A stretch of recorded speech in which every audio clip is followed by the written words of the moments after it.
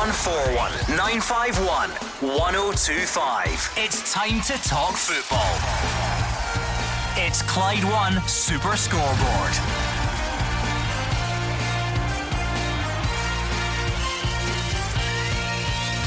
Hello and welcome to Friday's Clyde One Super Scoreboard. It is me, Stephen Mill, in for Gordon Duncan once again, and we have a big show between now and 8 o'clock. You'll hear from the Scotland boss, Steve Clarke, very shortly. We'll be chatting about Hibs appointing Jack Ross, not Ross Jack, as I said a few minutes ago. And Queen's Park voting to become a professional side. We will be speaking to their president, and I'm sure we'll have some tax chat to chew over as well. Joining me in the studio for their wisdom and insight is Craig Beattie and Hugh Keevings. Happy birthday, Hugh. How's your week been? Has it been alright? It's been great, and I will approach my first programme as a 17-year-old as I did my last programme as a 69-year-old. I'll just tell you what I think. Now, tonight, the Chief Executive of HMRC, Jim Harra, has sent a letter to his department's accusers. He's told the newspaper in question there were no mistakes made by HMRC, which led to Rangers' insolvency, and he has accused the newspaper of, and I quote, inaccurate and partial reporting. Now, for me, this is a story of two presumptions. There is a presumption of guilt on the part of the Rangers supporters who accuse HMRC of malpractice. There is also a presumption of innocence on the part of HMRC, who say no mistakes were made when calculating Rangers' tax liability. And then, in the middle, you have the court, the Supreme Court, the highest court in the land. Now, for me, they found in HMRC's favour 2 years ago. I don't think the Supreme Court has an agenda against Rangers or any other football club. They just do the law. We had so many calls on this last night. I'm sure we'll have a few just now. So it's 0141 951 1025. And as you said, Hugh, it's not as if the HMRC Chief Executive is dishing out these letters very lightly. No. And I think the way in which he has expressed himself in the letter, he clearly feels that his particular department have been unfairly treated. And when he uses the expression partial reporting, then we're into another area of dispute as well. So I freely admit, hands up, I am no tax expert. I am no temporary tax consultant. I simply believe that if the Supreme Court find in your favour, then the chances are the Supreme Court know what they're doing. Yeah. Craig Beattie, are you a tax expert or No, far from it as it goes.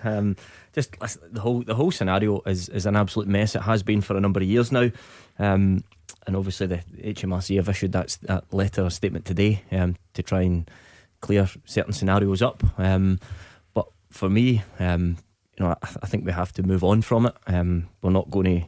There's no point looking back. We have to move on. Listen, it's unfortunate there was a lot of people at the club lost their jobs, etc. The fans are tweeting and moaning about having to now watch a certain calibre of player compared to what they would have been had what they perceive of the HMRC getting it wrong. But I think we have to move on, and everything's been very, very positive recently in Scottish football, both for Rangers being back at top strength, challenging at the top of the league, and giving Celtic that challenge which they long awaited. There are certain stories, Craig, that fall into the believe what you like category. Now, if you're a Rangers supporter, you believe that your club has been hard done by. Her Majesty's Revenue and Customs believe that no mistakes were made and that there is no agenda against any football club. They're simply going about their business as they believe to be the right way to go about their business, and they tonight again repeat that they believe they have made no mistakes or miscalculations. And as Craig was saying, and I said this last night on the show as well, this is like 2012 all over again, and there's so many positive things to talk about the league this season in terms of the title challenge. It looks like it's going to go right down to the wire. Is it, you were here in the dark days of 2011 and 2012, Hugh. Is this like Groundhog Day for you as well?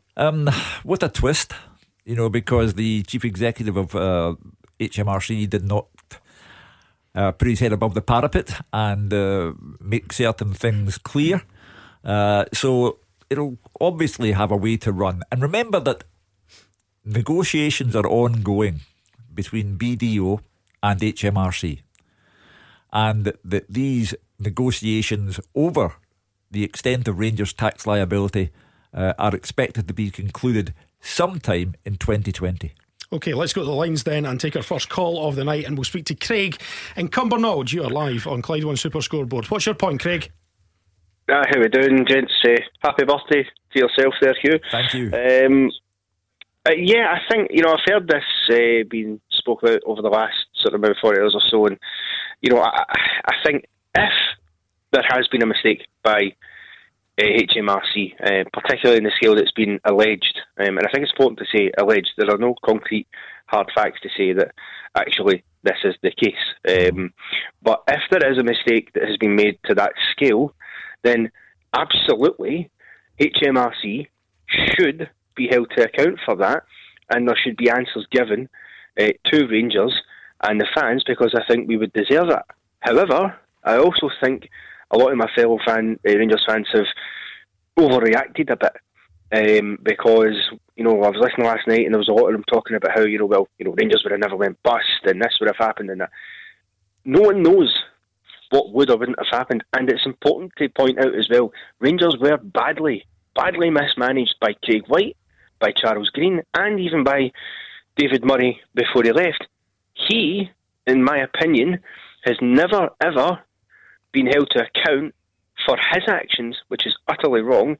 He was the one that introduced the EBTs. Now, other clubs have done it, but it doesn't mean that it isn't wrong and that it isn't tax avoidance, because that's what it was.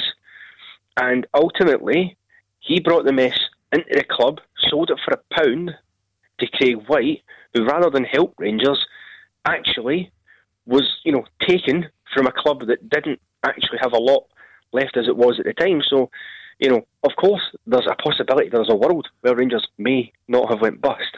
But the fact is, we were also badly mismanaged from the inside as well. So there's a responsibility to bear from Rangers Football Club as well as HMRC, in my opinion. I think you presented your case very fairly, Craig. The Rangers fans, like yourself, probably don't need any more painful reminders of some of the people who ran the club and who did not run the club sufficiently well.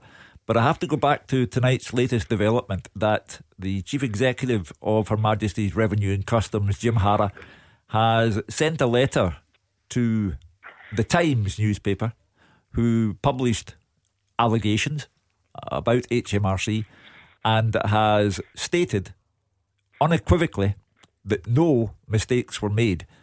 Now, if in the fullness of time anyone can prove that mistakes were made, then I think the Rangers supporters would be entitled to an inquiry into what went on. I think that would only be fair.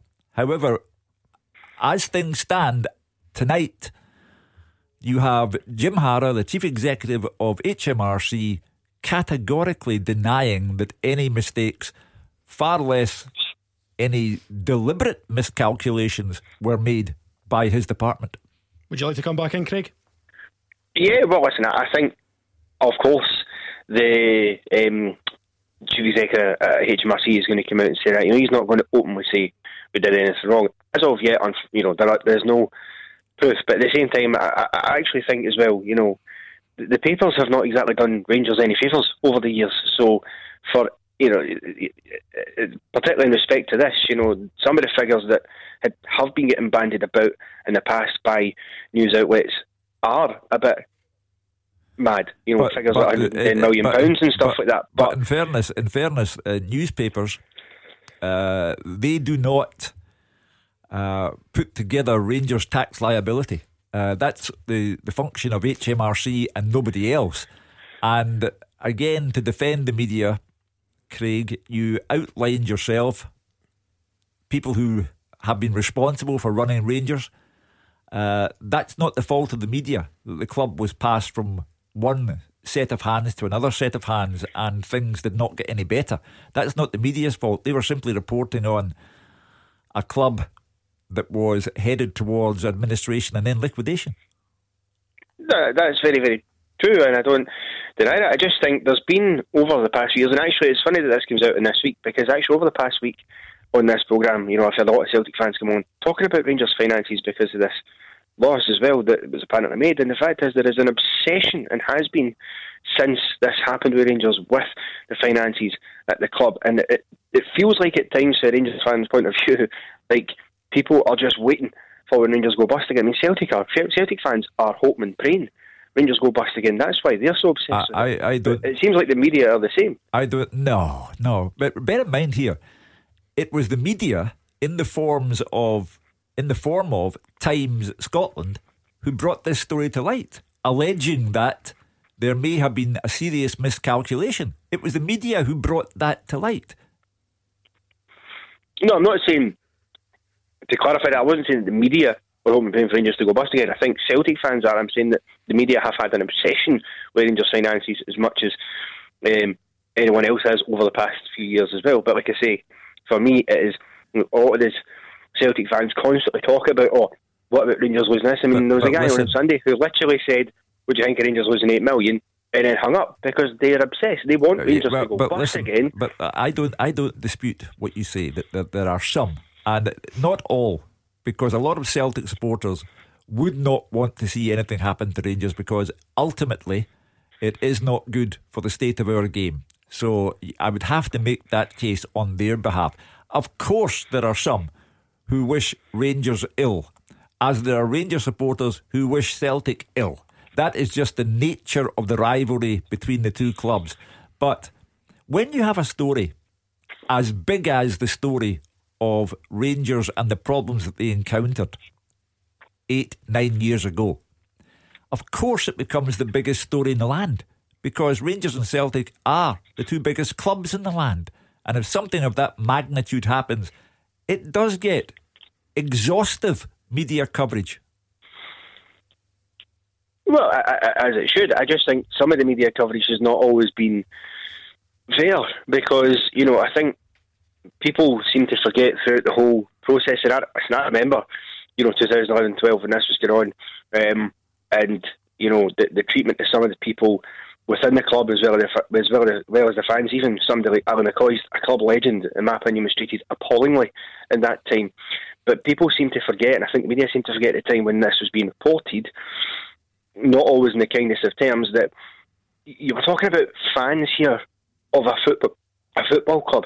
Now, yes, when Rangers went bust, it hurt, but it hurt more that they went bust and this idea was still being plugged along and fueled by the media about how, obviously they're not the same club anymore, they're a different club. Technically, that's true, but to the thousands of people who support, to the 50,000 plus who go to Ibrox, and actually, even when they were in the third division and the second division and the championship, they were still getting, 30, 40,000 bums and seats at Ibrox. So people were still passionate about. And I've made that point. I've made that point time without number. But Craig, this is, as I say, the classic believe what you like story. There'll be Rangers supporters who believe that HMRC have conspired against the club and brought about its insolvency. And now you have HMRC stating publicly in a letter from the chief executive that no miscalculation was made. Well, they are going to defend their position. The fact is that if a mistake was made, and I suspect that some sort of mistake was made, because I don't think the bill is as high, and I don't think that. What are you basing that on, Craig? Craig, what are you basing that on? Well, I'm basing it on the fact I can't. Excuse me. I think Gordon Dale was saying it last night as well. To me, when you hear some of the figures come out, I can't. If it is a true figure, then it just reflects even worse than Rangers. But for me, the idea that a club of Rangers' size, which bear in mind at the time we were still in Europe, but we're only a couple of years removed from being in a UEFA Cup final, so it wasn't as if money wasn't coming into the club, and I don't think that just EBTs alone would amount to, a £70 million plus tax bill. And I also feel like, what does this paper that's released this actually have to gain by making this allegation? All right, okay, readers, I suppose, but there's no reason for anyone to make up a lie. The HMRC made a mistake. The difficulty that you and I and everyone else has here, Craig, I don't even fill in my tax return because, like everyone else, I'm wary of HMRC. So I take my tax return to an accountant and he fills it in and I pay him for it. That's how unsure I am of how to go about my business. Therefore, I could not stand here in front of you and tell you, oh, well, I know exactly what Rangers' tax liability should be. I don't. I expect that to be worked out by the appropriate source. And if they have got it wrong, it will come out in the wash. But all I can tell you is that as of tonight, the chief executive has written to the newspaper in question and said no miscalculation has been made. And furthermore, he's also accused the newspaper of partial reporting. I'll let the two of them sort it out. Craig, thank you very much for your call tonight, pal. That was very insightful, very balanced there. Thank you very much. And enjoy the rest of the weekend, all right? And he's away. So, yes, it was... yes, we've managed to make it through the first part of the show. That's the tax bit over with. We are going to get on to Scotland a wee bit later on. But final point, you know, and I said this last night as well, there is so many good things on the pitch to be talking about. Mm-hmm.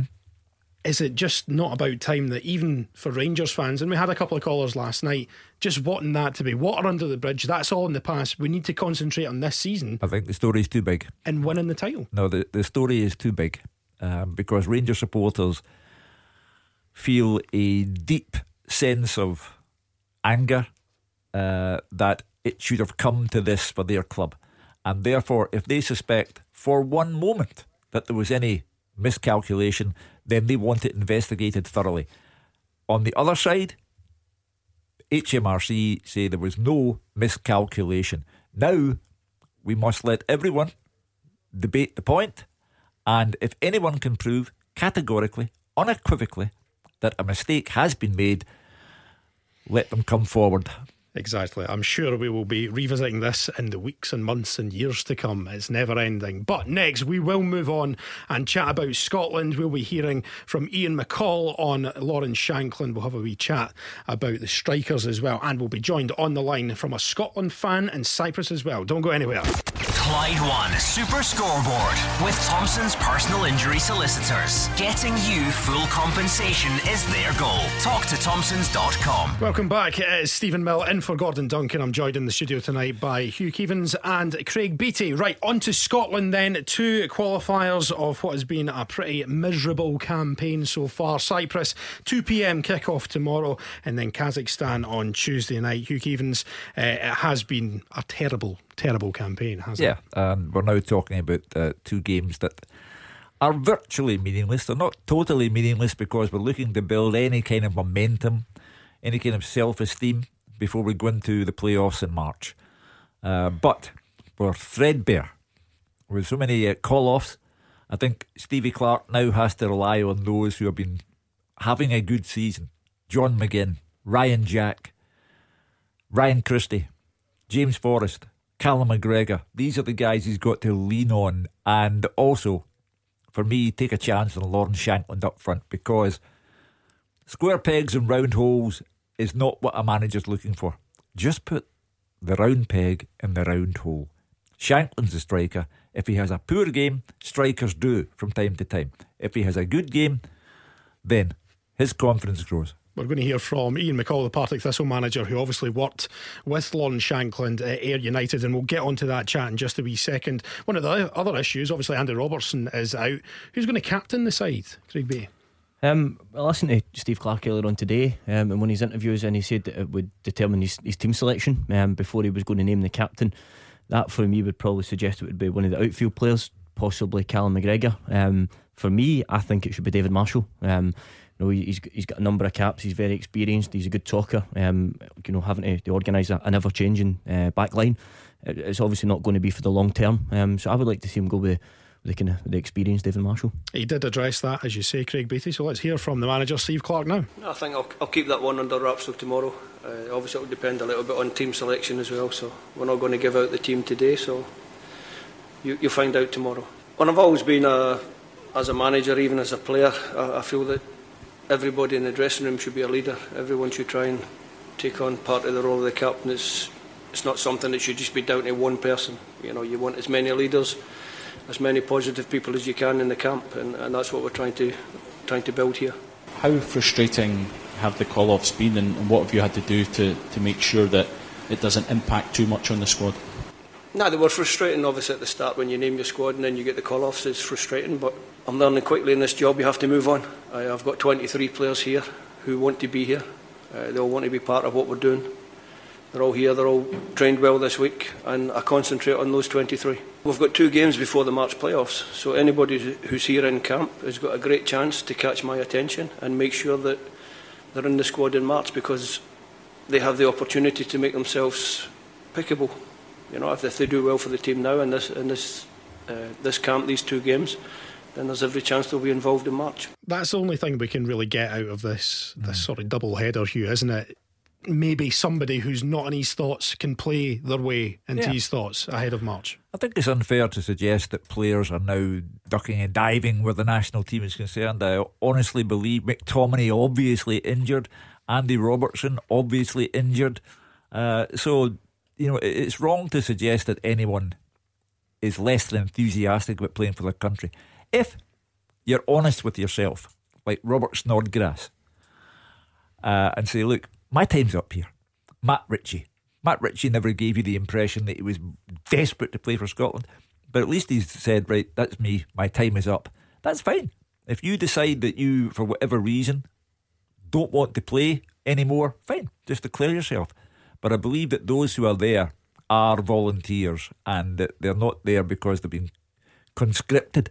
Yeah. And in terms of those players, this is an interesting thing. I'm not so sure. I'm not so sure. Again, I read an article today, and it was Steve Clarke's assistant, and he'd actually used the phrase, they're genuinely injured, which to me suggests that he's making a case for the players who are injured just now that are genuine. But that to me suggests that there's probably been instances very, very recently where he doesn't quite think it's been so genuine. If he's having to emphasise that these players are now genuinely injured.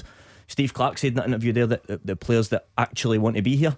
So I think I'm reading into what they're saying here, and I think there's another message in there that, you know, there's times that the players don't want to be there or might not be genuinely injured. Well, can you think of an example?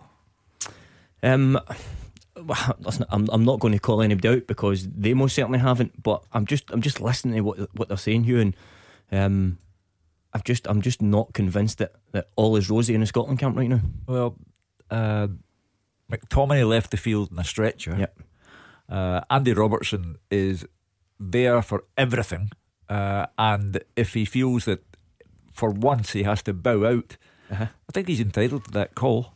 Yeah, listen, again, I'm absolutely okay with that. But what I'm saying is his assistant is then, for me, alluding to in squads gone by that the players maybe haven't quite been genuinely injured. Yeah, and obviously we're only 2 games away. I know it's been a terrible campaign, but we are only 2 games away from qualifying for Euro 2020. Do you think that he'll have the same problems when it comes to selecting his squad for next summer, if we do get there? It's very much hypothetical. You know, if we were playing against England, for example, on the weekend, would the squad be as it is just now? Would we have as many call-offs? Would there be, you know, people not wanting to play for their country or retiring from international football during a campaign, which is probably not the greatest timing for me? I'm not so sure. I think those who have retired have definitely said, I can't be bothered with this anymore, and they've gone and publicly declared themselves. We've got grey areas like Stephen Fletcher, who I believe does not want to play for Scotland, and he can phone up and contradict me if I'm wrong, but he's a grey area. He, for me, just doesn't want to play for us.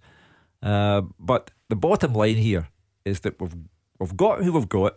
We're going to have to rely on the players who've been doing big things this season, and that's, as I say, Christie, McGregor, Forrest, Ryan Jack, and John McGinn. I think John McGinn would make an excellent Scotland captain for no other reason than he's got a real greeting face, John. He certainly does, yeah. If Stephen Fletcher is listening, by the way, it's 0141 at 951 at 1025. Let's hear what Steve Clarke had to say about just finishing as high up in the group as we can. We're working towards a target. We have a definite target in the group to finish in 3rd position, and we have a definite target come March when we have the qualifying games that give us a second opportunity to get to Euro 2020.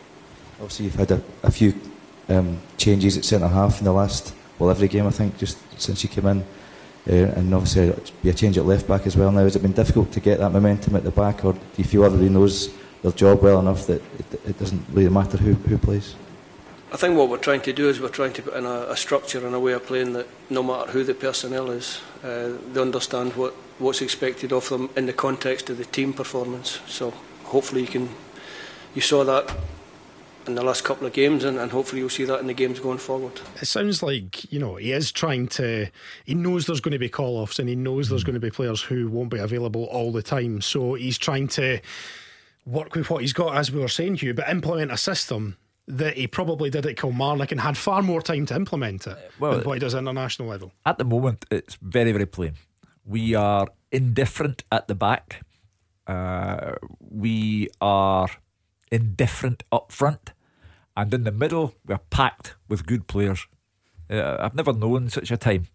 But I have to believe that even though it's Cyprus away, it doesn't matter. We have to be better than Cyprus, even with a slightly threadbare squad like this one.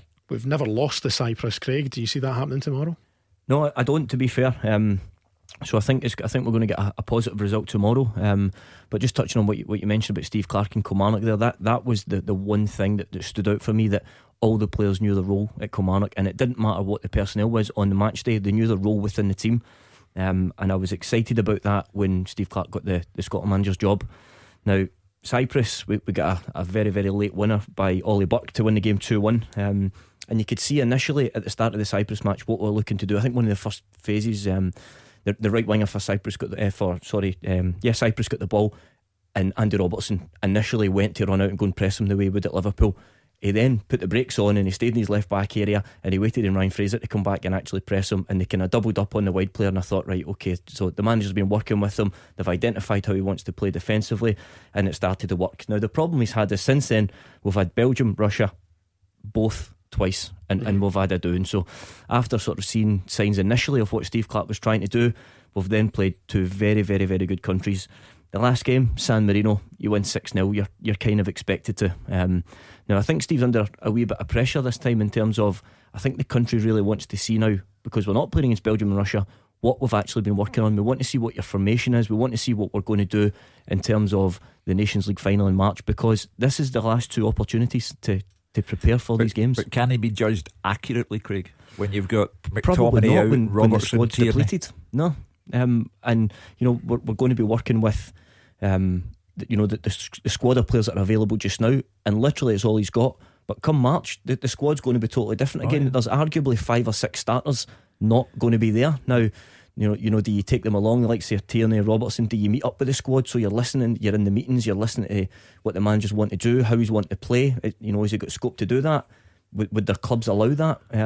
I think there has to be scope for them, for the players actually being there, being present for a certain period of time. We've got a major problem at the moment, insofar as when we've played the Russias and Belgiums, we don't just lose, we get to do it.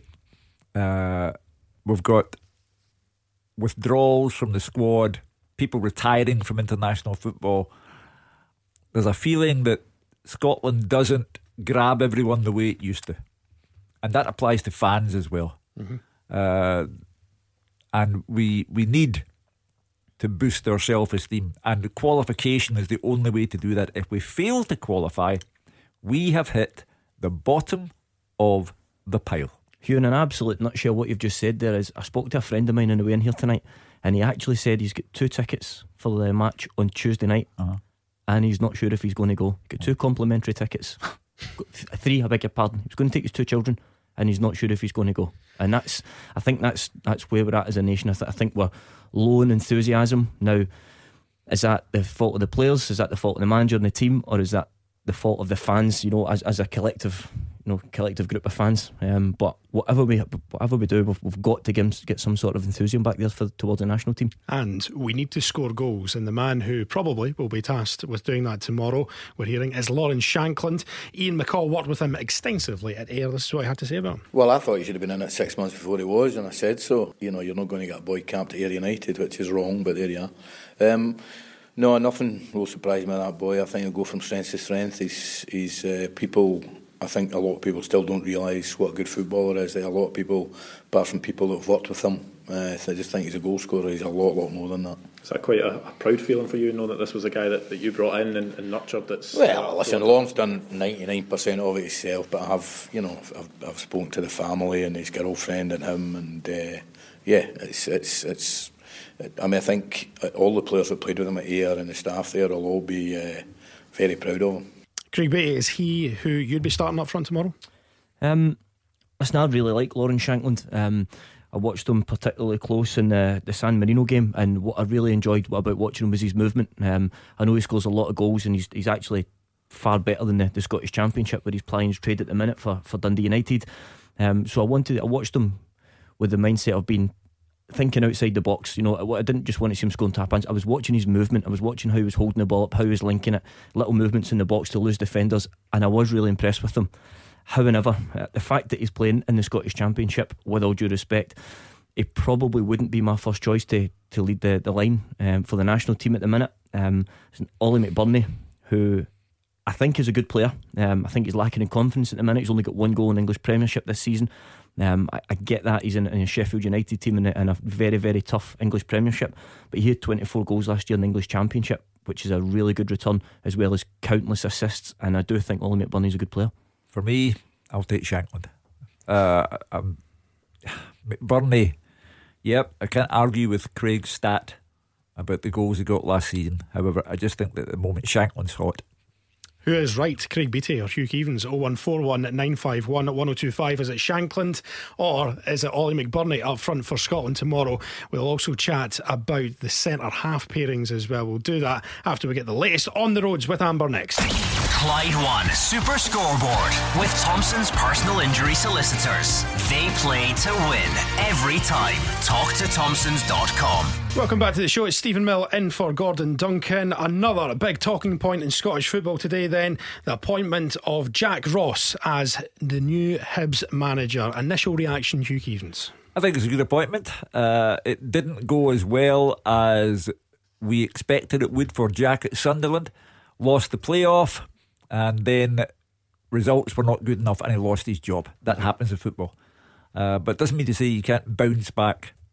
And he's clearly impressed Ron Gordon, the new Hibs owner, and Leanne Dempster, and I think that he will be a safe pair of hands for Hibs, and I wish him all the very best. Craig Beattie, is it a concern that he's never managed in Scottish football's top flight? No, I don't think so, because where he has managed in Scotland, he's managed very, very well.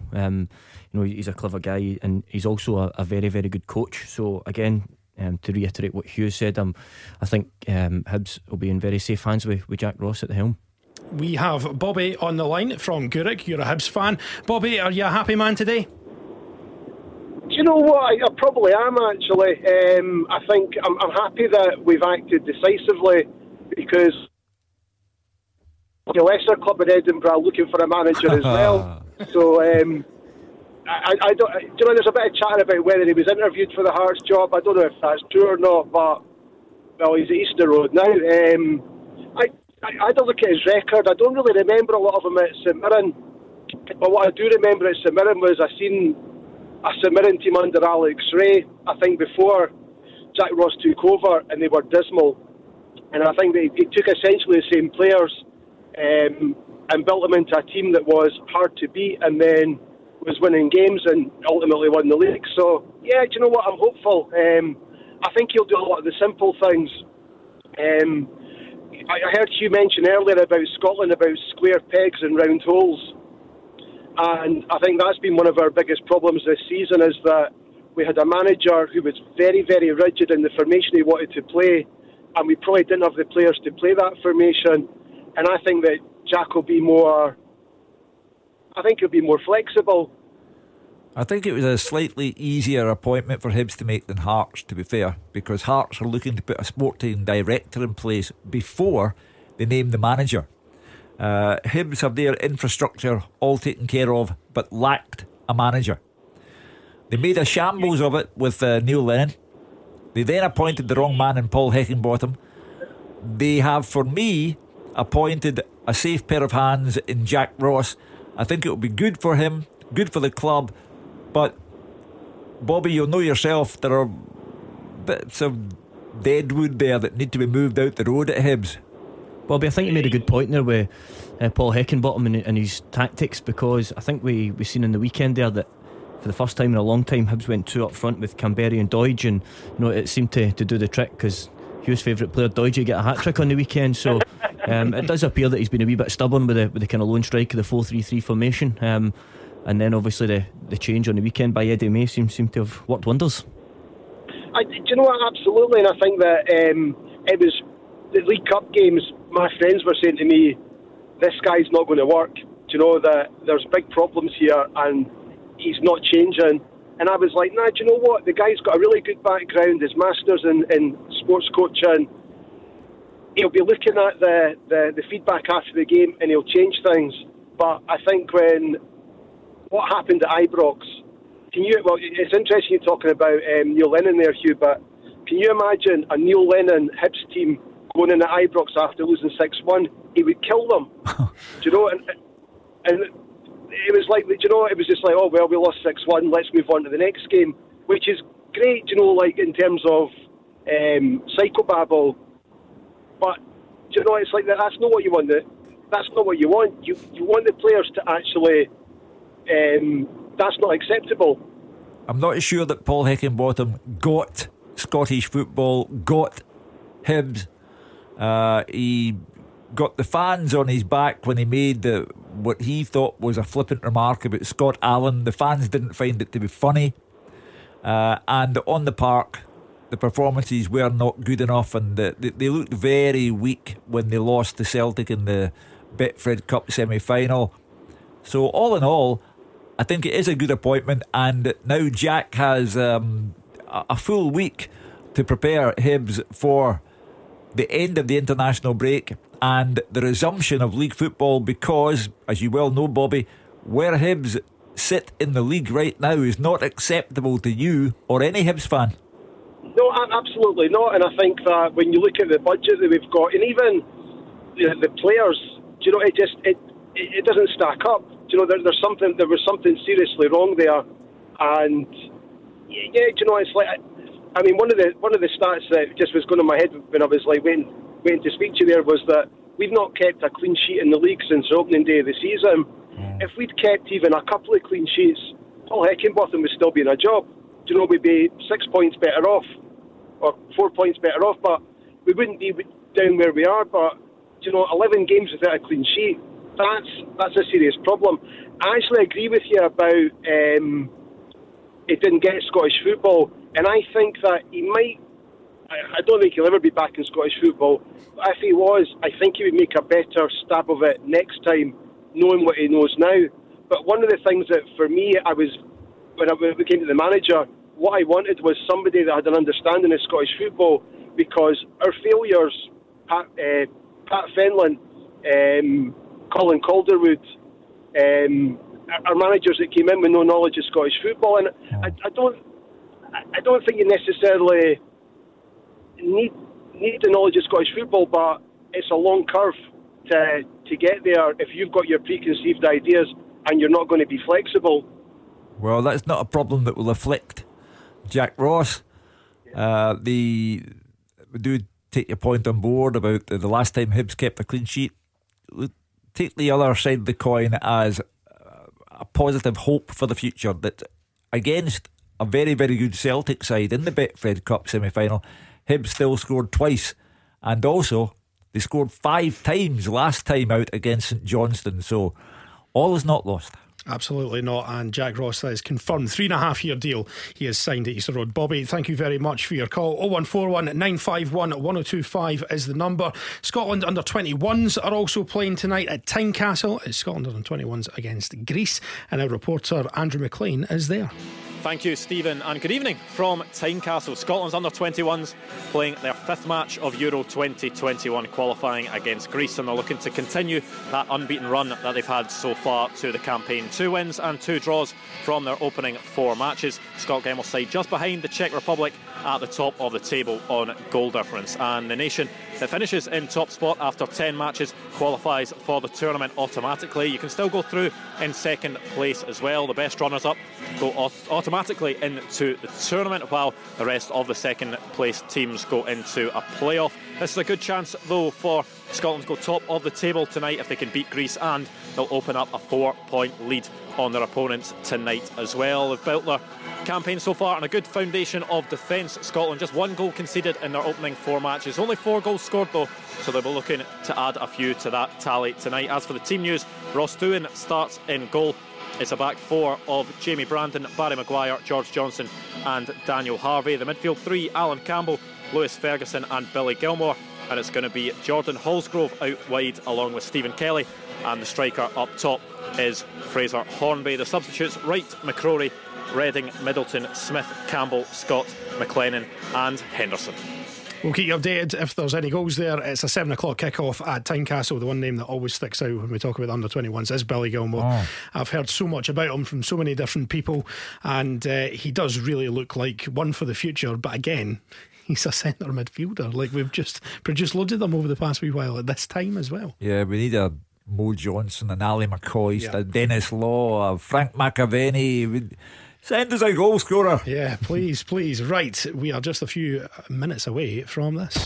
Beat the Pundit with the Scottish Sun. For the best football news and opinion online, thescottishsun.co.uk/football. Okay, it's a very special Beat the Pundit tonight. It's Hugh Keevins and Craig Beattie. You'll be taking one of them on just after 7 o'clock. And thanks to our friends at Mego Sports in Muirend, tonight's Beat the Pundit contestant will win a fantastic 5-a-side team prize. So to celebrate their 10th birthday celebrations this weekend of Mego Sports, the Southside Sports retailer will kit you out with your full 5-a-side team in specialist football top shorts and socks, and the prize is for 7 players, so even your subs will look the part as well. Mego Sports is open from 9:30 tomorrow morning through to 5:30 with celebrations, cake and all the rest of it to mark 10 years of business. So pop in and say hello if you're in the area. How are you feeling tonight, lads? I heard of Beat the Pundit. Are you confident? Always confident. I've had a wee look at the questions. Craig Beattie, what are you thinking? Yeah, won my last one convincingly, but never confident. I get really nervous doing Always this. Always confident, never successful. I get very, very nervous, and the amount of times I actually get picked to do it's incredible. Gordon Dalziel won last night, so listen, anything's possible. Anything is possible. If you want to give us a call, it's 0141 951 1025. If you want to take on Hugh or Craig, we will do it next. You have until the end of the news to get your calls in. Clyde One Super Scoreboard with Thompson's personal injury solicitors. Compensation you deserve. When there's been foul play, talk to Thompsons.com. It's Clyde One Super Scoreboard on Friday night with me, Stephen Mill. I'm in for Gordon Duncan. Hugh Keevins and Craig Beattie are in the studio. Coming up between now and 8 o'clock. Craig, you've been ruffling a few feathers this week with an interview you did on the telly, so we might get into that. If you're a Celtic fan, I'm sure you've got an opinion on that. 0141 951 1025 is a number if you want to maybe challenge what Craig said earlier on in the week. But it's time for this. Beat the Pundit with the Scottish Sun. For the best football news and opinion online, thescottishsun.co.uk/football. It is Beat the Pundit, your chance to take on either Hugh or Craig. And joining us on the line, tonight's contestant, it's David from Woodlands. How are you doing, David? Yeah, I'm good, thanks. How about yourself? Yeah, not too bad at all. Anything exciting happening on your Friday night apart from this? Not much, overly, just having a quiet one, making the dinner shortly, so not much. Well, David, it's about to get a wee bit more exciting because just for getting on the line, you have won the 5-a-side team prize from Mego Sports. So you're going to be kitted out with football top shorts and socks, and that is 7 strips thanks to Mego Sports. So you're a 5-a-side player, please say yes. Yes. There we go, good answer. Right, who do you fancy taking on tonight, either Hugh or Craig? Hugh, please. Right, okay, well, no, you don't get what you want, but we'll flip the coin. So Hugh, you will be heads, and Craig, you will be tails. So here we go, flip the coin, and tails never fails apart from tonight because you're taking on Hugh. It was heads, so Craig, you can relax. I can see you sweating from here, big man. Right, okay. So I will put Clyde 2 into Hugh's headphones. And is that in your headphones? There we are. So you are up first then, David. Are you ready? Yep. Okay, you have 30 seconds on the clock and your time starts now. Which Scottish side yesterday voted to end their amateur status? Queen's Park. Who was today appointed Kilmarnock's head of football operations? I'm not sure. Other than Barcelona and Real Madrid, who are the only other club never to be relegated from the Spanish top flight? Valencia. Which country won the 2002 World Cup? Brazil. What is the nationality of Celtic defender Bolingoli? French. Oh, right, David. You hang on the line. We will bring Hugh back into the studio. Are you with us, Hugh? Good. I am. Okay, right. Are you ready for your questions, Hugh? Okay. Your 30 seconds begin now. Which Scottish side yesterday voted to end their amateur status? Queen's Park. Who was today appointed Kilmarnock's head of football James operations? Fowler. Other than Barcelona and Real Madrid, who are the only other club never to have been relegated from the Spanish top flight? Atletico Madrid. Which country won the 2002 World Cup? Germany. What is the nationality of Celtic defender Bolingoli? Austrian. Which Scottish side play their home games at Balmoral Stadium? Oh, pass. Who are the current champions of Portugal? You're Benfica. Out of time. Do we give him that, producer Dan? We do not give him that. So let's bring David back and we'll go through the questions. So the first question was, which Scottish side yesterday voted to end their amateur status? It was Queen's Park. You both got that one right, so one each so far. Who was today appointed Kilmarnock's head of football operations? It was James Fowler. Hugh, you passed on that one, David, so that is 2-1 to Hugh. Other than Barcelona and Real Madrid, who are the only other top flight, who are the only other club, I should say, never to be relegated from the Spanish top flight? You said Valencia, David. You said Atletico Madrid, Hugh. It was Athletic Bilbao. Oh, Athletic Bilbao. So still 2-1 to That's Hugh. a tough one. Which country won the 2002 World Cup? David, you said Brazil, which was the correct answer. They beat Germany in the final, 2-0. What nationality is Celtic defender Bolingoli? David, you said French, I think. As he said, I think. Yeah, that's right. Wasn't really sure on it. You said Austrian, Hugh, and if you'd sort of gone not quite in between, but a wee bit further north, Belgium. He's from Belgium. Which Scottish side play their home games at Balmoral Stadium? That is Cove Rangers, Hugh. You were the only one who got to that question, which means you both got 2. So it's a tie break. There you go. I now have a major confession to make. Okay. I was at the 2002 World Cup final. Brazil won 2-0. Aye, 2-0. Ronaldo scored twice. Yeah. Right. So the question in terms of the tiebreaker is as follows, and since David went first, you can go first with this as well. Celtic and Rangers are both dreaming of Europa League final glory in Gdansk. As the crow flies, what is the distance between Glasgow and the Polish city in miles? David, you go first.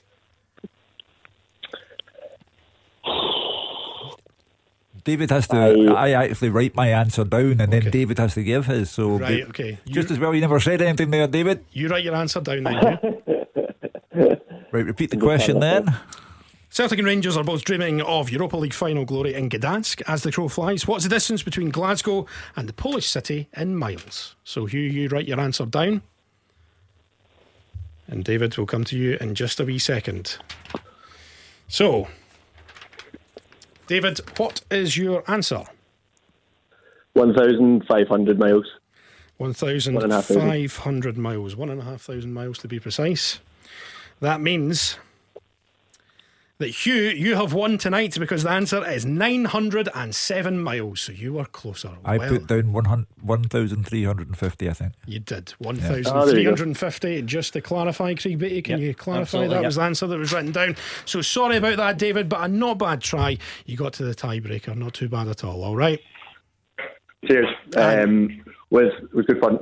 Thank you very much. How can a man go to Yokohama for the World Cup final and not remember who won it? You do have the five-a-side kit from Mego Sports as well. So well done, David. Enjoy your night. Thanks very much, pal. The red wine must have been delightful over there, Hugh. So it's Mark Guidi's fault. How many World Cups have you been to, Hugh? You've been a few.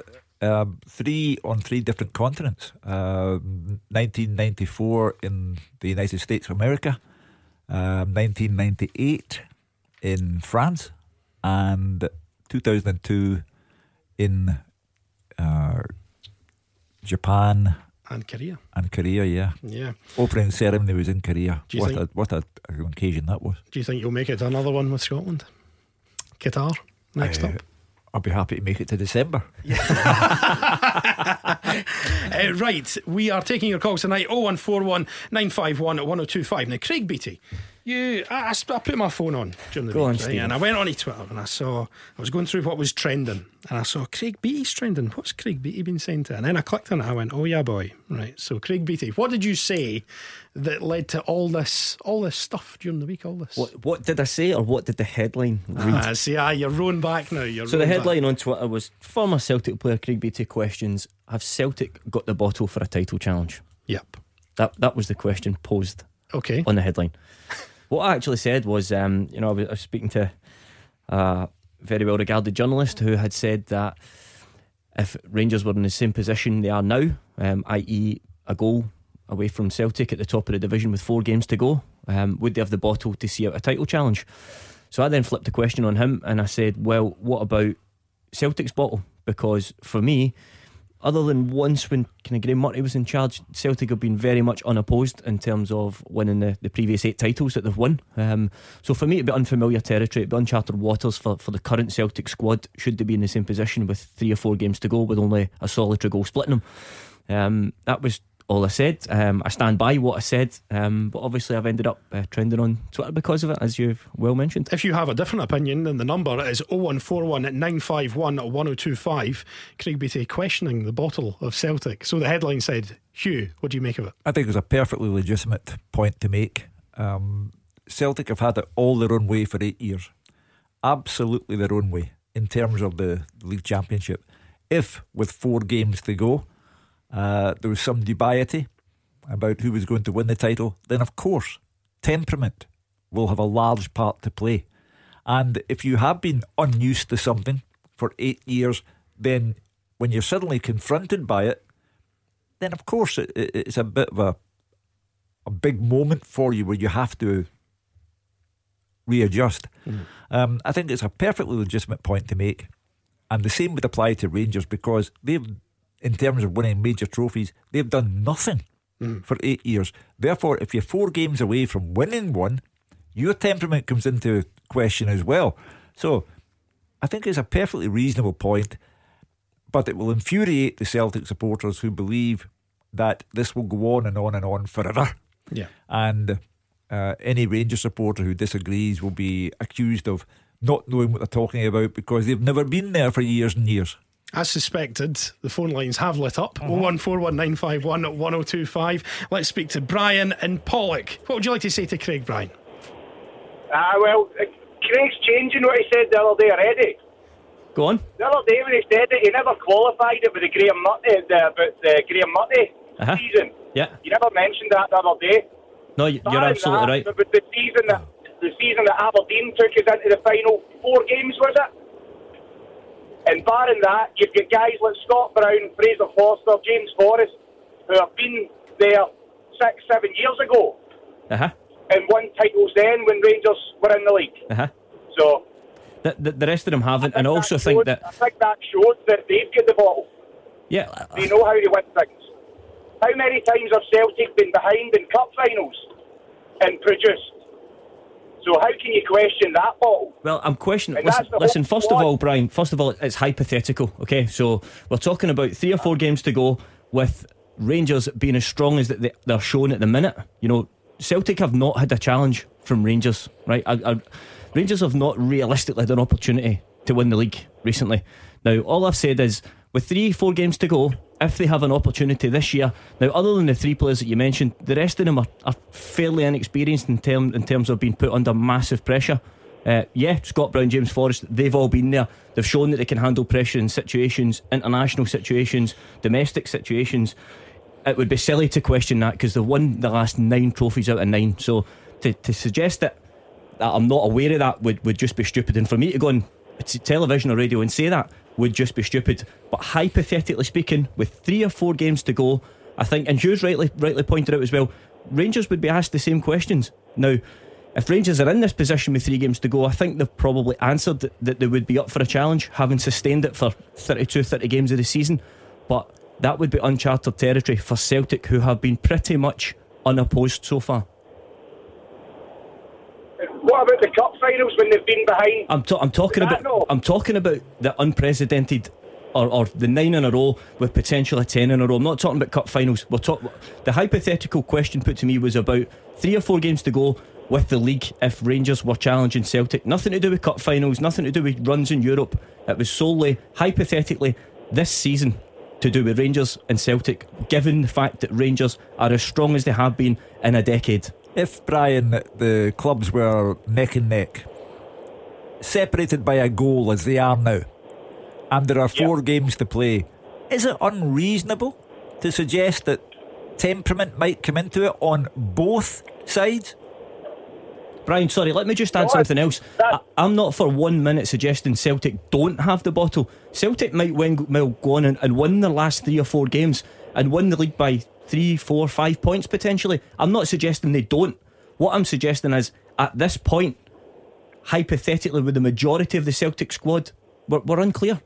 So Celtic may well go on to win the remaining games.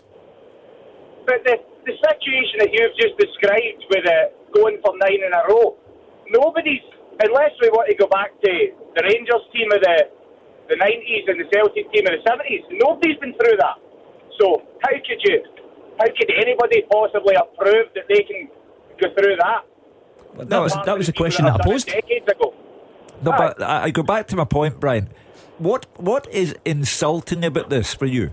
4 games to go, same number of points. Well, you're on and you're putting words in my mouth now, Hugh. Well, how would you react then to what Craig has said? How would you sum up your emotions? My emotions? Yeah, I mean, I wouldn't say I got particularly emotional about it, but I found it amusing. I would say that more than anything else. Right. Well, I don't think it's amusing. I think it's a perfectly valid point. 4 games to go, same number of points, separated by a goal as they are now. Well, what's the problem in saying that one of them might slip up temperamentally, while acknowledging that Celtic for the last 8 years have shown temperamental strength of a very high order? However, the difference is that for the last 8 years, by and large, they've had it all to themselves in the running. But it's a hypothetical question. 4 games to go, same number of points. Wouldn't you think there might be an element of doubt there? Here's the problem, Hugh. People are welcome to doubt it, but just with you bringing the temperament into it, Hugh, I think over the last 5 or 6 years, what Celtic have proved is their discipline and temperament is spot on. There's not one time that I can think of in the last 4 or 5 years that you could say the Celtic team have lost their discipline. Have they been within 3 games of winning 9 in a row? No. So going back to my initial point, this would be uncharted waters then, which may introduce an element of a different type of temperament from what we've seen previous. The problem is you're like, because I'm a former Celtic player, as soon as the headline didn't read particularly great, the context of what I said I don't think is particularly bad.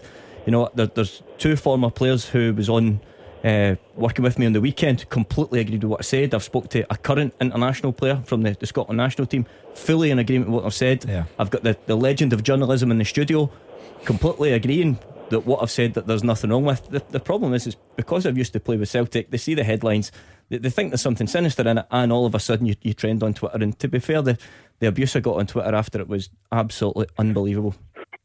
Let's speak to Andy from Cambuslang. Do you back up what Craig's saying? I suspect you don't.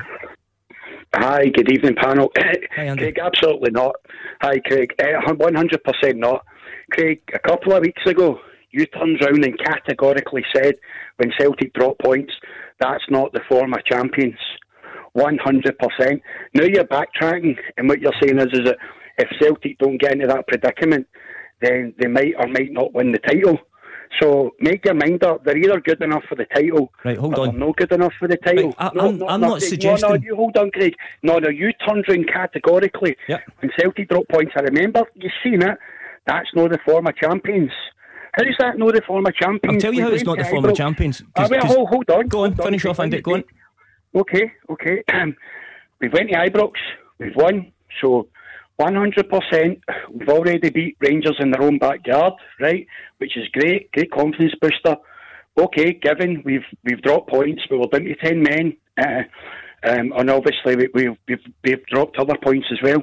But my point to you is, Craig, how is that no the former champions? And obviously with regards to the point that you were saying to the last call. Let me address your first point then. Andy. Okay. How is it not the former champions?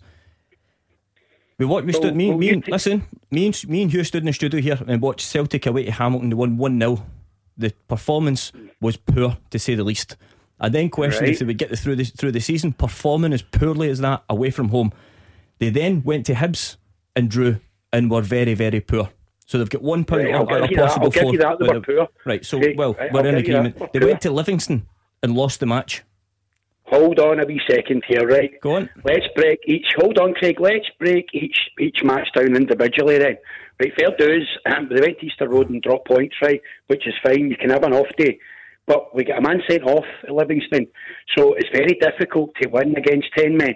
But for you as an ex-Celtic player to come round and say, that's not the former champions, you're backtracking, Craig. We've won 9 out of 9 trophies, right? We've beat Rangers this season, right? We're not talking about the previous 9 trophies. We're not talking about the previous 9 trophies. You're talking about the Forum of Champions. Now, right, wait a minute. Well, let's look at Rangers Forum. Listen, hold on, I'm not interested in Rangers. I'm not interested in Rangers, Andy. But you're digging Celtic and saying that obviously they're not good enough. Yeah, because 4 points out of 9 is not the former champions, and that was said 2 weeks ago. Right, so hold on then, Craig. So are you saying 100% Celtic will win the title then? No, I am absolutely not. I've not said Rangers will win the title. I've not said Celtic will win the title. No, you're just saying, you've just turned around and said that's not the former champions. So either they are going to win the title or they're not. I don't know who's going to win the title. Andy, the basic point here is that Craig was asked if, with 4 games to go, the side's level. No, sorry, Cutie, but in there, that's not the point I'm phoning up tonight about. No, but listen, I'm phoning up about Craig Beattie. Craig said 2 weeks ago. Sorry, yeah. But the reason why we brought up this line of conversation, is because of something that Craig said on radio and on television earlier this week. That was specifically the question of, with 4 games to go, the sides are level, and Craig's point was, well, be a test of your nerve then if you're Celtic and you've had it all your own way. He does not dispute that it would be the same test of nerve for Rangers because they haven't won anything of a major nature for 8 years. Therefore, that was all he was addressing. 4 games to go. Now, the problem that Craig Beattie has, and the Celtic supporters know this to be the case, Craig Beattie played for Celtic, then he went away and he played for Hearts and he scored an important goal against Celtic and he celebrated. And for that reason, he must spend the rest of his life in sackcloth and ashes because he celebrated a goal scored against his former club. Not good enough. Well, thank you to Brian and Andy. I thought we'd get a few calls on that. We might keep this going. 0141951 1025. Let's talk about something else just for a wee change. Clyde One's Cash for Kids Mission Christmas. In partnership with Wholesale Domestic Bathrooms Hillington. Proud to support Cash for Kids. Okay, so we are approaching Christmas and it's time for to be a wee bit settled and think about maybe something else, and time for families and for celebration, making friends and making plans with your friends as well. This is what we're all doing this time of year, but unfortunately for thousands of children across Glasgow and the West, it is just another day. We want to make Christmas Day a different day for these kids, and that means that Cash for Kids Mission Christmas is back for 2019, and the difference can mean money in the meter for the electricity. It can mean a hot meal or maybe even a small gift as well. You can make this happen by supporting Clyde One's Cash for Kids Mission Christmas, and you can fundraise on your own. Clyde1.com. You can download the pack there and you can make a magical day just by giving that a little bit extra this year to thousands of kids across Glasgow and the West. So it's Cash for Kids Mission Christmas at Wholesale Domestic Bathrooms Hillington and Clyde One. To donate money to this year's Mission Christmas appeal, you can head online right now to Clyde1.com. Right, we'll continue to take your calls after the break. 0141 951 1025. Clyde One Super Scoreboard with Thompson's Road Accident Solicitors. The compensation you deserve when you've been sidelined. Talk to Thompsons.com. Welcome back to Clyde One Super Scoreboard. It's Stephen Mill in for Gordon Duncan, Hugh Keevans and Craig Beattie. An embattled Craig Beattie in the studio after that last section there. We're going to go straight to the lines and speak to Billy from East Kilbride. How you doing, Billy? All right? How you doing, guys? What is your point tonight, Billy? My point is to come on and defend the embattled Craig Beattie. I think what he said is absolutely 100% correct. This Celtic side have never had a close run challenge, so you don't know how they're going to handle that. And I can understand the Celtic fans get up in an uproar about it, but if they just look back to Helicopter Sunday, which was arguably a stronger side than the one they've currently got, and all they had to do was match a Rangers result or beat Motherwell at Fir Park and bottled it. So it is a challenge there that this team have never met. Well, in history, I would go back to Celtic were in the league at Paisley against St Mirren when Hearts were 7 minutes away from winning the title. So it can work the other way around. But I think we've just lost the place as usual. The only point being made is that Rangers and Celtic, both, 4 games to go, both will need to show nerve. And there's no point in saying, but Celtic have done it consistently for the last 8 years. We're all perfectly well aware of that. But for me, the dynamic has changed a bit. For the first time in the 8 in a row, going on 9 in a row if Celtic get the title, for the first time in those years, I think there is a proper competition. I don't think they've ever been run close, but I think they will be this season. And then, of course, once you're into the last 5 games of the season after the split, you're playing theoretically the best teams there are, and it will all get very tense. And that's the only point that Craig Beattie was raising. Can I come back in at that? Go on. Yes, I understand what you're saying about the 8 titles, and I'll say something that's very poignant for the moment. That was 8 titles with no challenge since the now questionable and orchestrated demise of Rangers. Now you're using orchestrated. You can't prove orchestrated. Also, if Rangers are out of the top division, the competition does not go into a state of suspended animation. Celtic, to use the football expression, can only beat what's in front of them. So if Rangers aren't there, I believe there was one season where there was no Rangers, no Hearts and no Hibs, but that's not Celtic's fault. Celtic are running their business properly, and if you're not in the league, then you're not in there for a reason, and it's not Celtic's fault. Craig, there is another person who agrees with you, I believe. Andy is on the line, and you're from Denniston. How you doing, Andy? You alright? Yeah, I'm not bad, thanks. Yourselves? Yeah, not too bad. Do you think Craig's got a point then? I think he certainly does. I can't understand the barrage of negative responses he's been receiving. It goes to show, if you look at the league table, it speaks for itself. It's not been this close for a long, long time. Probably not this decade. There's a definite point to be made there. The pressure will be on both teams come May if it remains as it is. I just can't understand all the negative reception he's getting from Celtic fans. He's just he's stating a fact. Well, you have to take personality into account here, and he's disliked by a lot of Celtic fans, so that has to come into the equation. However, for me, it's a question being raised about both teams. 4 games to go, level points. Of course, temperament will come into it, and that's the only point that Craig is raising. He's not saying Celtic will fall apart, they will collapse, there'll be a mental breakdown. He's not saying that. He's saying for both teams, you better have your game head on for those last 4 matches. Yeah, and hypothetically at the end of the season, I could very well stand here again and say Celtic showed tremendous bottle. So again, I'm not suggesting for 1 minute Rangers will win the league. I'm not suggesting Celtic will win the league, because quite frankly, I have no idea who's going to win the league, and right now it looks like it's going to go to the wire. You like to come back in, Andy? No, I was just wanting to voice my support, because I just can't understand how people would question his statement. I mean, if the league is looking like this, 3-4 games to go, both teams will be under immense pressure.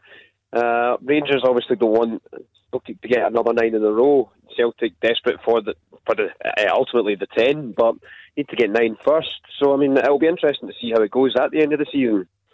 Yeah, and that's all that Craig was saying.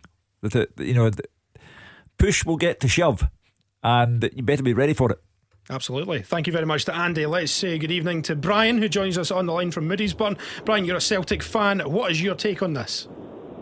So guys, I don't actually have a problem with what Craig's got to say. I think obviously when you talk hypothetically, it's not fact, so everybody can make up things, and they can also think what's going to happen. I think the thing for me, Craig, is when you say that almost that Celtic have been unchallenged. Now I get that, but that's not Celtic's fault. But you should know better than anybody that to win as many games, play as well, win as many trophies, as many leagues, it takes a certain team and a certain character. So I think to say that they've been unchallenged isn't Celtic's fault, because nobody's taken them to the last 4 games and it's been a goal in it.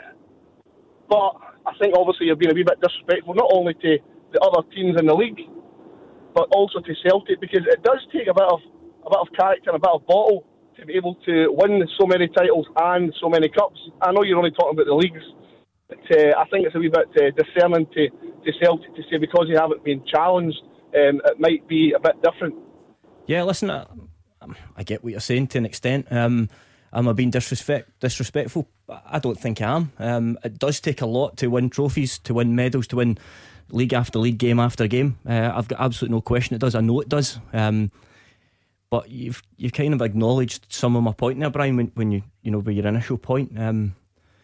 Listen, it's again, I can't reiterate. I've not said that Rangers are going to win the league, Celtic are going to win the league, and to be quite frankly, I don't actually care who goes on to win the league. The conversation was just a bit of a hypothetical question about, come the end of the season, it's going to take a bit of bottle. Now, Celtic have showed tremendous bottle to win a treble, to win a double treble, to win a treble.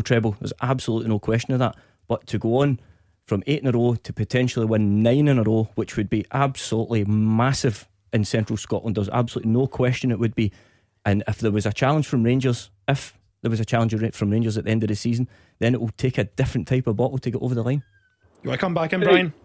Aye, definitely. This is something to ask Craig. Craig, when was it you were actually at Parkhead? What years was it? 2001 to 2007.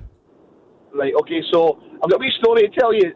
We were at one of the training days at Parkhead. My daughter's now 21, and all the players, it was that busy, all the players got their cars brought into the park. Uh-huh. And Craig, you were the only player that stopped that day and got out of your car and gave the fans signatures and photographs, and you're the only one that stopped for my daughter that day, so alright. I definitely don't have a problem with you. I think you're a good guy, mate. Listen, I appreciate that then, and to be fair, all the way through my career I've done my absolute damnedest to give somebody a picture or an autograph and be as polite as I possibly can, because I'm under no illusions that the fans, they sort of go a long way to pay your wages, they support you, and the Celtic support were fantastic with me while I was a player at Celtic, and hopefully I've made your daughter's day that night. Listen, it's on the dartboard tonight, but I got the photograph. I can only imagine it is, Brian. Right, thanks very much, Brian. You have no idea my finger was hovering over the dumb button there. I wasn't sure where that story was going. Thank you very much to Brian for giving the call. The lines are still open, 0141 951 1025. That is one thing that we definitely do have this season, and it's, as you said, it wasn't Celtic's fault that there hasn't been a big title challenge over the past few years. Aberdeen got closest. I think it was 4 or 5 games to go. I think there was a big game at Parkhead in the March, I seem to remember, and then it sort of fizzled out. But we do genuinely have a proper title race between Celtic and Rangers this season. I've been going through my memory, dodgy though it may be, for big moments at the end of a season, and there's always a photograph of Neil Lennon that's used by newspapers because it's such a graphic demonstration of one man's frustration. And it's the night in Inverness when he kicks the bottles up into the air.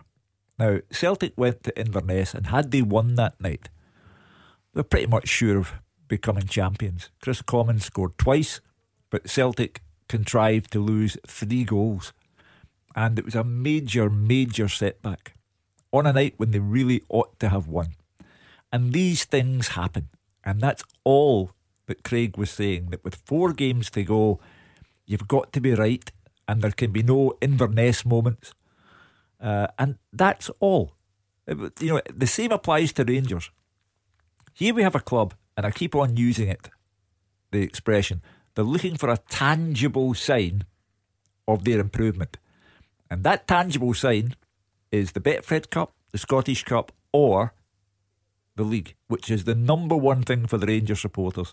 So if they are level with Celtic and there are 4 games to go, and one of them in all probability will be against Celtic, the pressure on Rangers to end those long years without a major success, and particularly without the league title, and therefore the chance to qualify for the Champions League, the pressure on Rangers will be tremendous as well.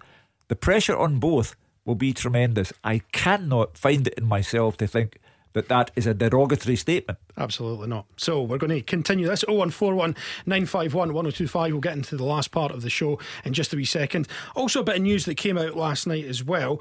Queen's Park will no longer be an amateur club. It was one of the quirks of Scottish football. 152 years of history. You were at their first game, of course. I was, back in the day.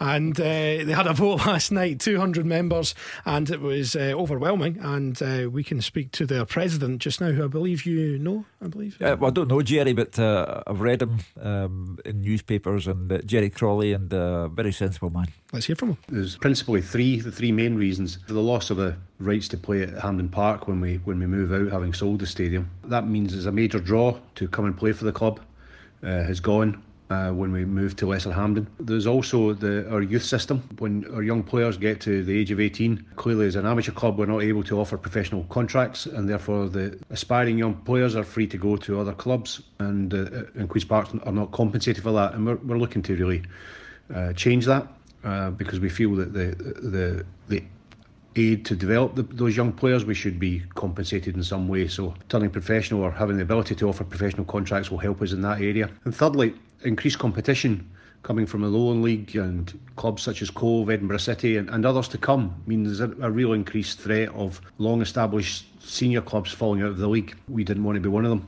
and we believe that being able to offer professional contracts can allow us to plan and build a squad which can be competitive and hopefully deter that threat.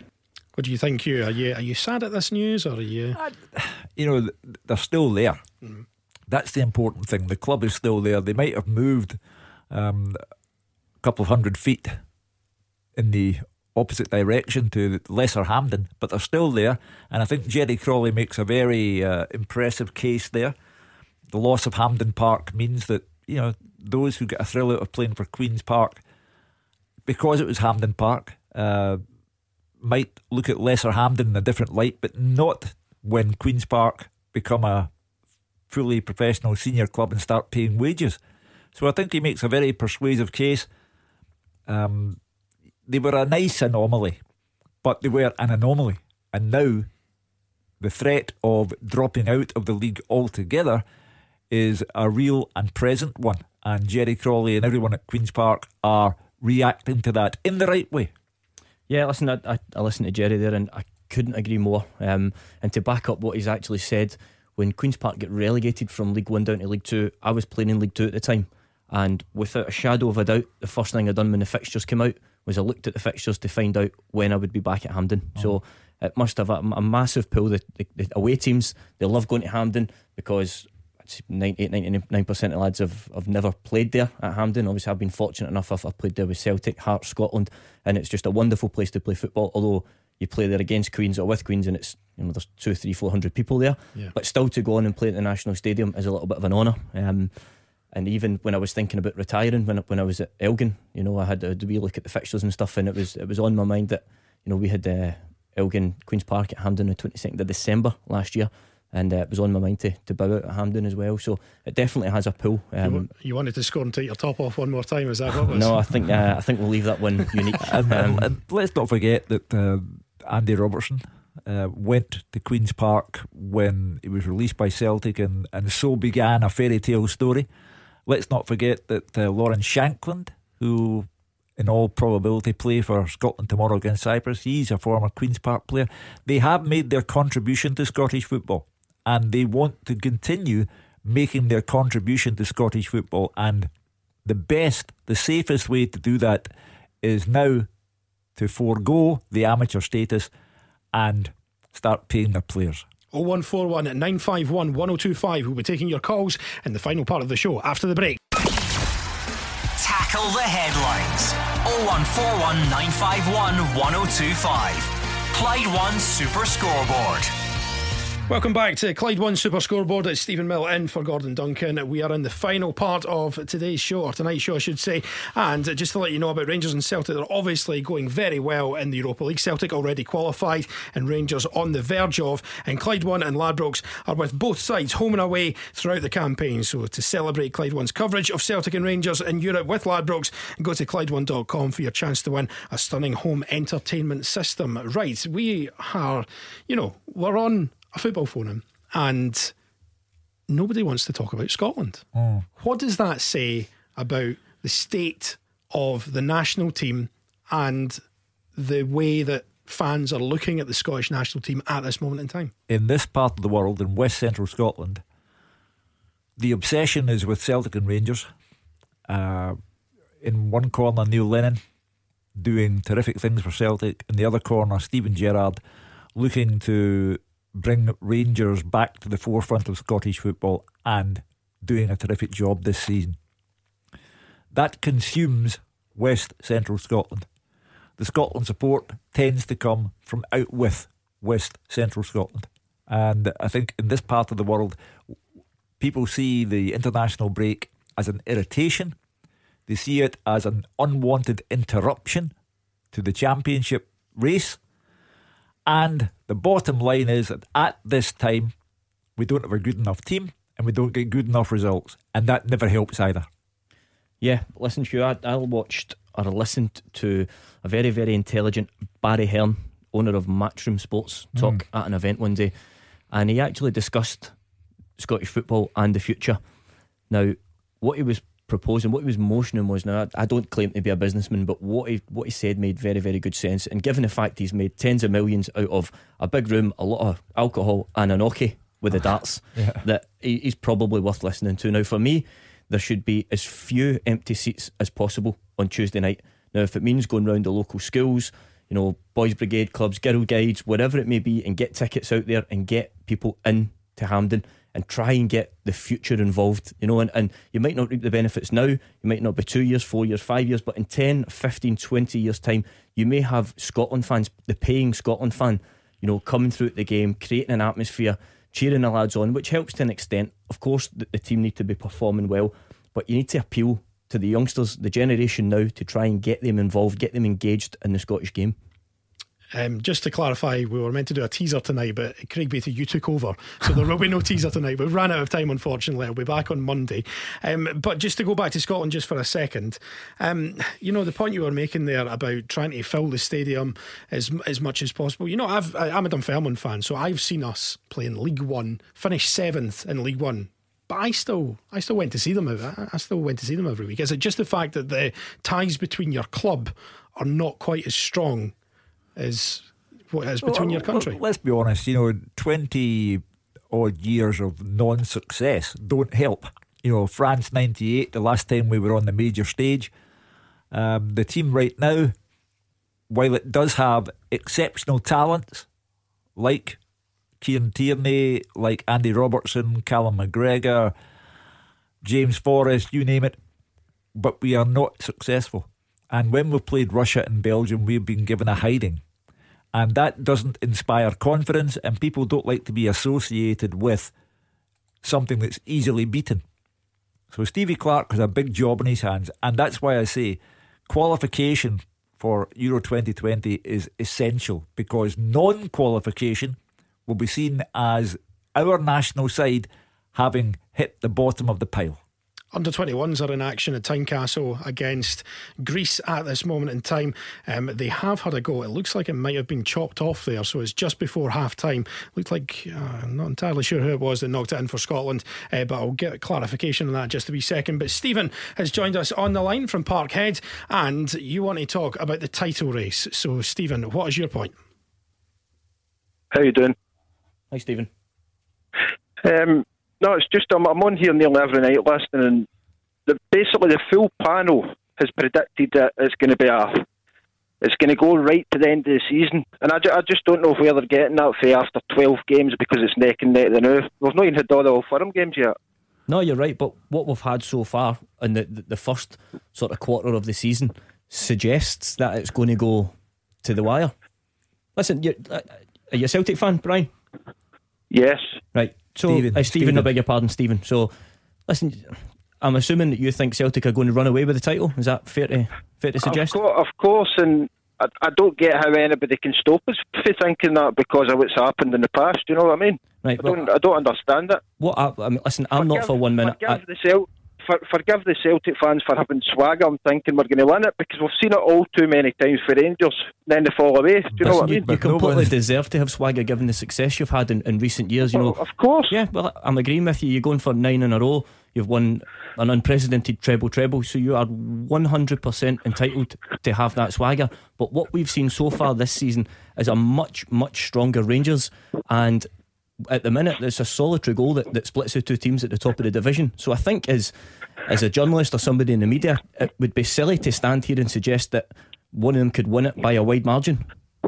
What's Celtic going to do in January though with their suggested £30 million that they've got? You've got to ask yourself that. Do you know 100%, what I mean? And we'll probably have another conversation January, February, March time after the transfer window. Stephen, you're raising a hypothetical situation there. What will Celtic do with that money? All that Craig Beattie was doing when he started this trouble was addressing a hypothetical situation. There's no one here suggesting or stating that the teams will be level on points with 4 games to go, but Craig was asked a hypothetical question and gave a hypothetical answer, and now you have said hypothetically, what will Celtic do in January with all that money? I don't know. It will depend on whether Rangers are still on their case. At that point, Celtic will spend because they have the money to spend. But it's hypothetical up until then. The good thing, Stephen, when we're talking hypothetically, is that we are both right. There's no facts. That's the way we like it here on Clyde One Super Scoreboard. Thank you very much for having us on tonight. Obviously, big game tomorrow in terms of Scotland. Quick prediction for you. We've never lost to Cyprus.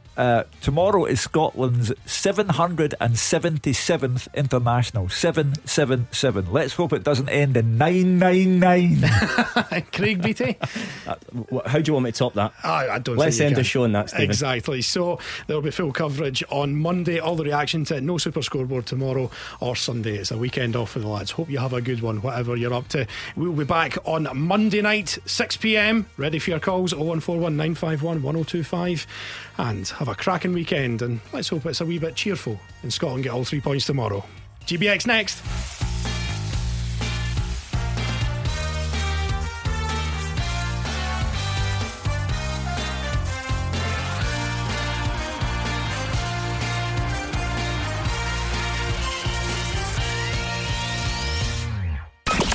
One Super Scoreboard with Thompson's personal injury solicitors, the form team for compensation for more than 40 years. Talk to Thompsons.com.